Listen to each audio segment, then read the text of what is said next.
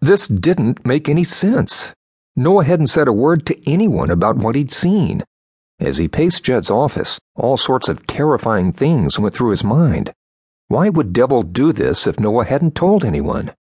Would Noah end up in the man's trunk as well?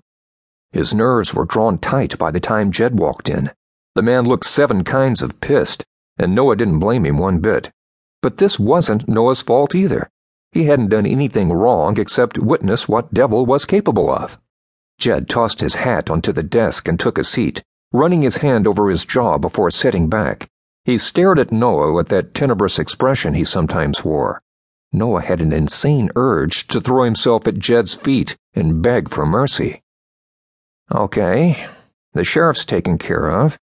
Now, would you mind telling me what's going on?"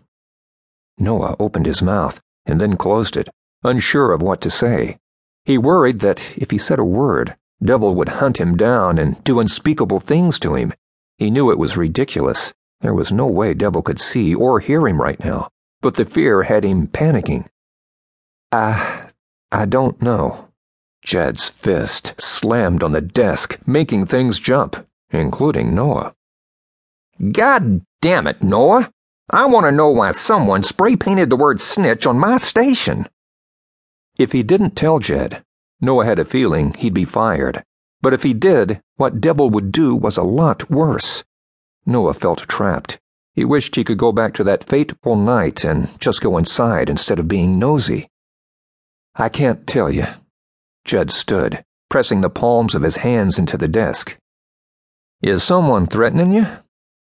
He swallowed hard, his body shaking slightly as he glanced down at his shoes. "Can I just go out there and clean up the mess?" "It's going to take a lot more than scrubbing, Noah. I'm going to have that area repainted." "You can deduct the cost from my pay." Noah was praying like hell that Jed didn't fire him.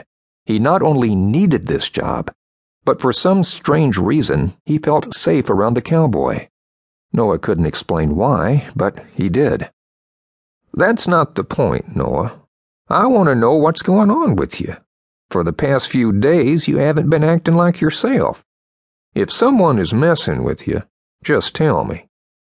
Noah suddenly had an image of Devil shoving Jed in a trunk, and it was enough to make an ice-cold chill run down his spine. He didn't want to get Jed involved in this. What if Devil killed the guy? Noah fisted his hands under his armpits, wishing he'd stayed in bed this morning. "Noah, if I tell you, then that person might come after you," he finally answered. "I can't live with that, Jed." Jed frowned as he walked around the desk, stopping right in front of Noah. "Don't worry about me. I can handle myself. It's you I'm worried about." Under any other circumstances, those words would have thrilled Noah. He'd been looking for some sort of sign that Jed was interested in him. This might not be a declaration that Jed wanted to date, but it was something. "I'll be fine." "Why are you being so damn stubborn?" Jed demanded. "I could ask you the same thing," Noah retorted. "What?"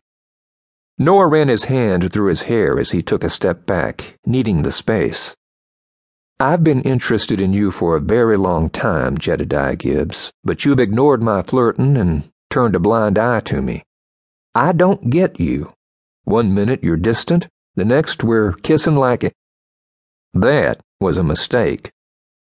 The man might as well have slapped Noah. The breath left his lungs as he took another step back. The need to run from the office overwhelming.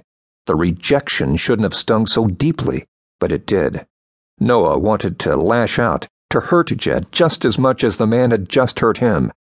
But he couldn't bring himself to do that. Noah never wanted to hurt the man. The emotions surging through him confused Noah, but he wasn't going to purposely wound the guy. "It won't happen again."